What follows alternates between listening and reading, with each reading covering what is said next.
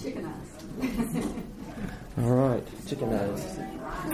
Makes it much more memorable. Okay, here we go. Are we on? Yep. First of all, I just want to say thank you for your support and your prayers. Many of you know that this was not an easy trip for me physically. Speak up, Carol, because we can't hear back here. She's speaking pretty loud, Wendy. Yeah. That's about all the voice I have. Yeah, there's some seats in here. The children have moved, so y'all come on in. Come over.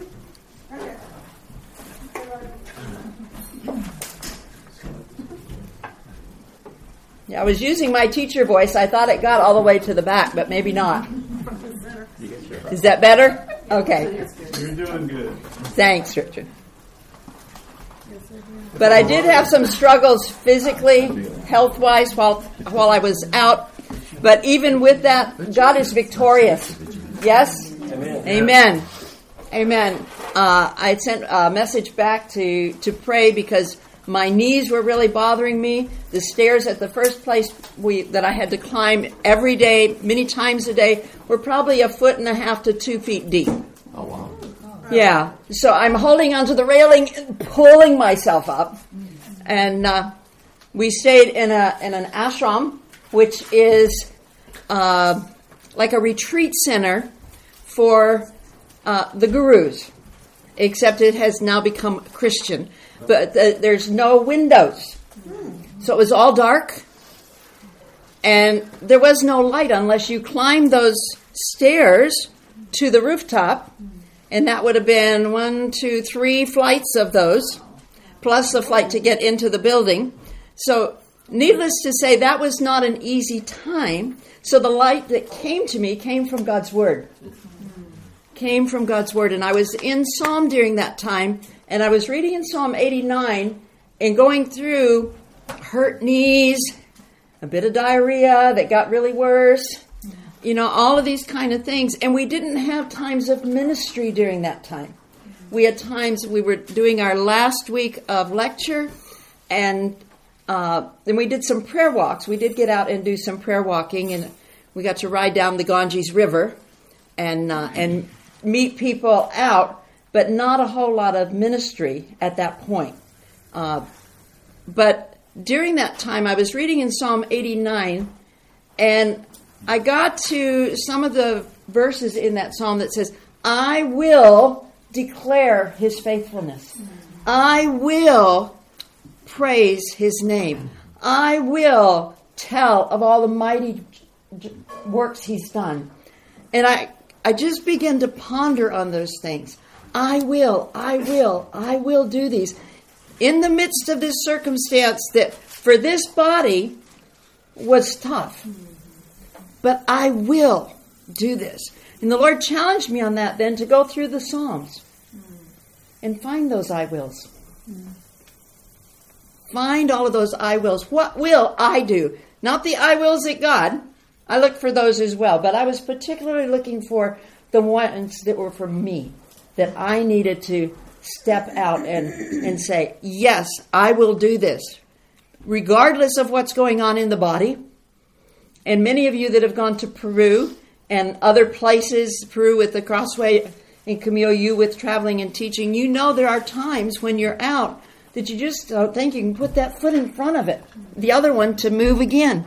And God said, that's why he was challenging me with the I wills. After those 3 weeks there in Varanasi, we moved to Bodh Gaya, which is in the state of Bihar. And that's the city where Buddha got his enlightenment. Oh, wow. Yes. And there is an 80-foot statue of Buddha there. And this was a special time that we arrived because the Dalai Lama came. Wow. And so we had an influx of people from the nations around come in. I think I heard somewhere between 1 million and 2 million more people come in to this small little town because Dalai Lama was there. Did y'all know ahead of time? We knew that he was coming, but he was supposed to have come in past years, and something came up and he didn't. And we knew that this is called the Kala Chakra. It's a special indoctrination so to speak. And Buddhism has levels, and it's moving up another level. And the people were coming because they hadn't been able to come in 3 years because Dolly hadn't come. And they were coming to get that, move on up to the next level. And so they were everywhere. We did a prayer walk around the big Buddhist temple that's there in the outer courts. If we think about the tabernacle, it would have been in the outer courts, just walking around. And one of our guys thought we should do that 7 times. How many of you were there? There were 15 of us. 15. There were 15 of us, but 4 of those were small children under 10 and under. Okay. And so the 4 boys and their mother did not do this. So if you look at that, we had 10 of us that marked. Well, and at that point we had 2 more that joined us, so we had 12. Okay. That's another story. But all of that to say, we did that prayer walk, and then we went into the inner courts another day and walked around and prayed and just looked to see. And the thing that I saw is they're just walking around. The Buddhists are just walking around and fiddling with their beads that they have and chanting whatever it is they're chanting. I don't know, but I just saw an aimlessness. Just going around in circles. It's almost like the guinea pig on his wheel, yeah? And it's just going nowhere. So at that time, that was one of the things that we were involved with. But my most favorite part was getting to go out into the villages in Bodh We worked with, let me back up. We worked with a children's home. There's an Indian man, I think he's about 27, 28 years old, that had been going to the train station for a few years and ministering to the children at the train station, the homeless. And some of them wanted to come and live with him. So he took 1 or 2 of them home, and then there were more. He didn't have room to take them, so they have found a building, and he has 20 kids now in this building, 14 boys and 6 girls, I think. And they're not supposed to have girls and boys in the same building. So he's looking at another property.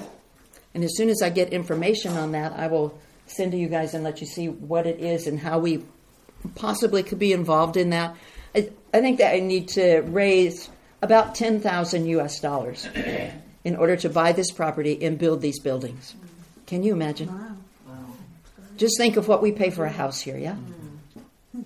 To buy this property and to build a couple of buildings, one for the girls and one for the boys. But the children range anywhere from probably 4 or 5 years old up into teenage years.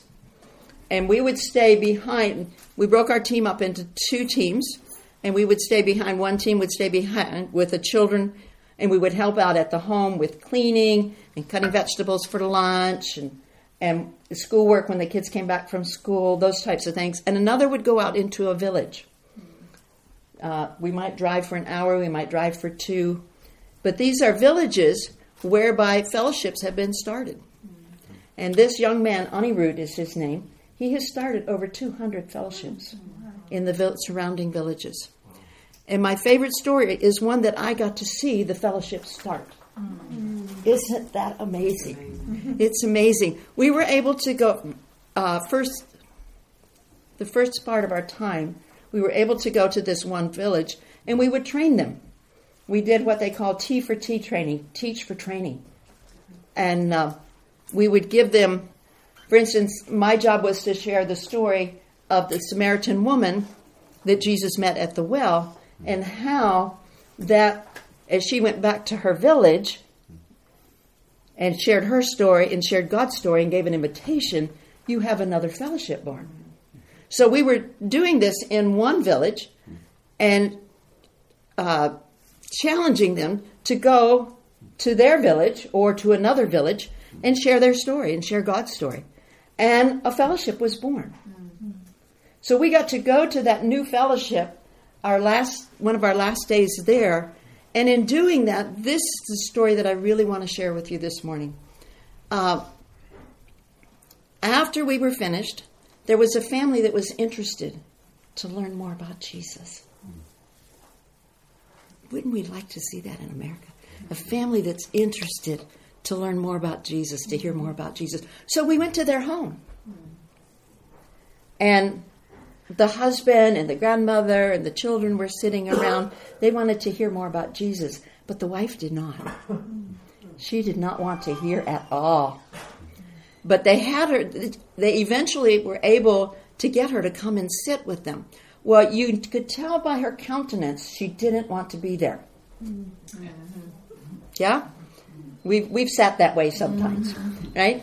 God wants us to do something, or as children growing up, Mom wanted us to do something. We would do it, but boy, oh boy, we weren't too excited about that. Wife wants you to do something. Oh, well, I'm not going there, Richard, but that's okay. So, but Biask, one of the young men that works with Anirudh, sat down on their mat there and shared Jesus. Just shared the story. And the husband was ready to receive. The grandmother was ready to receive. The wife's still like this, But as he talked more, you could see her countenance begin to change. Well, part of the reason she's like this, she had a necklace on, a witchcraft necklace. She had been involved in witchcraft. Okay, so the spirits that we were praying about this morning, binding their powers, well, that had her bound. But she was wanting to know the truth. So somebody came over and cut that off of her. Wow. The change in her countenance was amazing. Her eyes lit up. And that day we saw a whole family come into the kingdom. Isn't that exciting? That is remarkable. That is remarkable. And another new fellowship born. And that's the multiplication that God has for us, that Jesus has. He sent them out 2 by 2. So they went out 2 by 2 into this village and shared. And people were interested and gave their lives to Jesus. And then as they're sharing in the village, others are wanting to hear more. And that's all it takes is we share. We go, we share my story, we share God's story, and we give the invitation. 4 easy steps. Had this family heard of Jesus before? Had not heard of Jesus before. No. Had not heard of Jesus before. Huh? Bibles or any? We do have Bibles in Hindi for them. Some cannot read. Some can. So they do have that available when they become believers.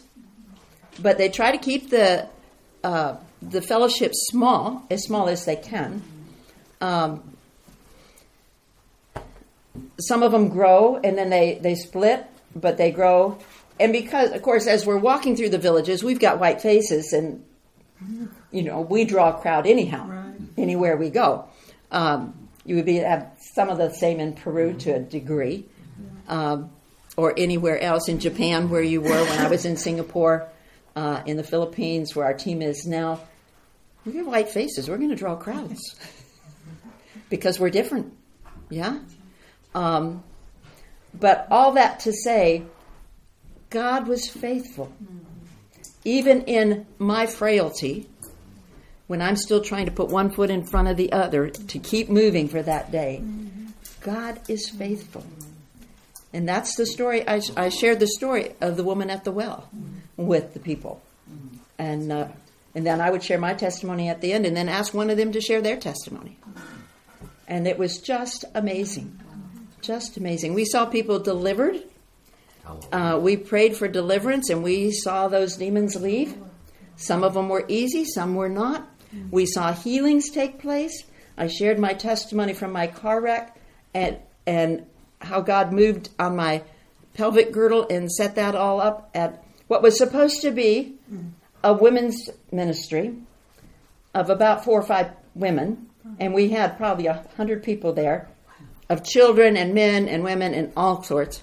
So, but after I shared that and then we asked for people that wanted prayer, this young man came forward and wanted to pray because he'd had that same kind of thing. We didn't have any men with us, and only the men are supposed to pray for the men. But he gave permission for the lady that shared about what God did for her to pray for him and to actually put my hand on his forehead, which is a no-no. And as I prayed, he began to feel I don't know, a heat or a tingling or something. And I asked him when we were done, I said, how's that feel? He said, it feels better. So I had him stand up, and then I had the translator ask him again a little bit later, how does that, without me standing there, because sometimes they're going to tell you that because you're there. I said, ask him how he's doing. And he came up to the front, and he said, before, I couldn't do this. And he's crossed his legs and just sat straight down and got right back up.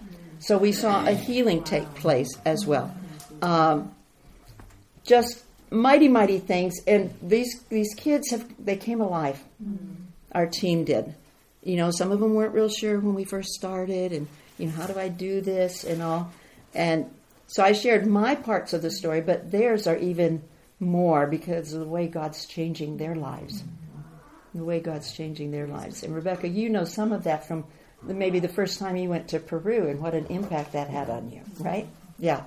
And others as well. And even as adults when we do that and we just go out and we see, what a change.